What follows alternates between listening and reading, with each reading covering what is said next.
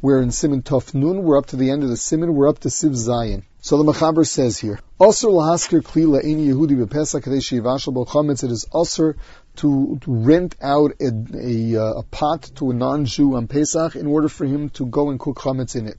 The reason being because if the chametz spills out of it while it's on the fire, the pot is going to crack. So while it's on the fire, you want the chametz in there. So it turns out that you are rotza b'kiyumeh. You want the kiyum of the chametz there, and that is aser. Some are makel. If you didn't rent it to him, you only lend it to him. Now the Mechaber goes on, "Avol maskelo chamor lo avil of chametz," but you're allowed to rent him an animal, even though you explicitly stated that he was going to bring chametz on it. The Mishnah Berurah says that there are some who aser even in this, because you're doing business with Isurei Hana, which is aser. Now, some say that if it's before 30 days before Pesach, where you don't have to think about it, it's not aser. Now further, says the Ramah, there are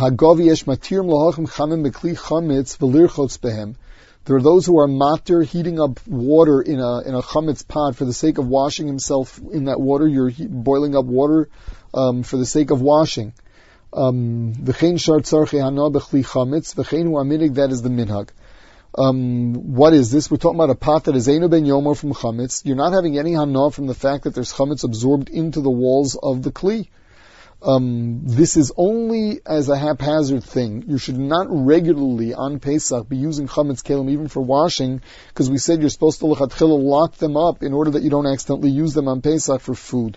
Now, to sell a non-Jew on Pesach a keli that has chametz absorbed in it, as long as you're not talking about some special kinds of blias, of what was absorbed into it is makes this keli special. For example, we have this with regard to stam yenam, sherry casks, where when they make alcohol, they want the flavor in sherry casks.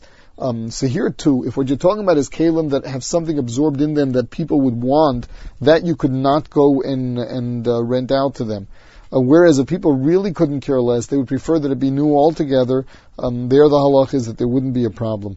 Now, further, to sell a non-Jew so this we just said, to sell a non-Jew a keli on Pesach is mutter if you don't, because you're not getting paid any extra for the chametz that it's absorbed in it.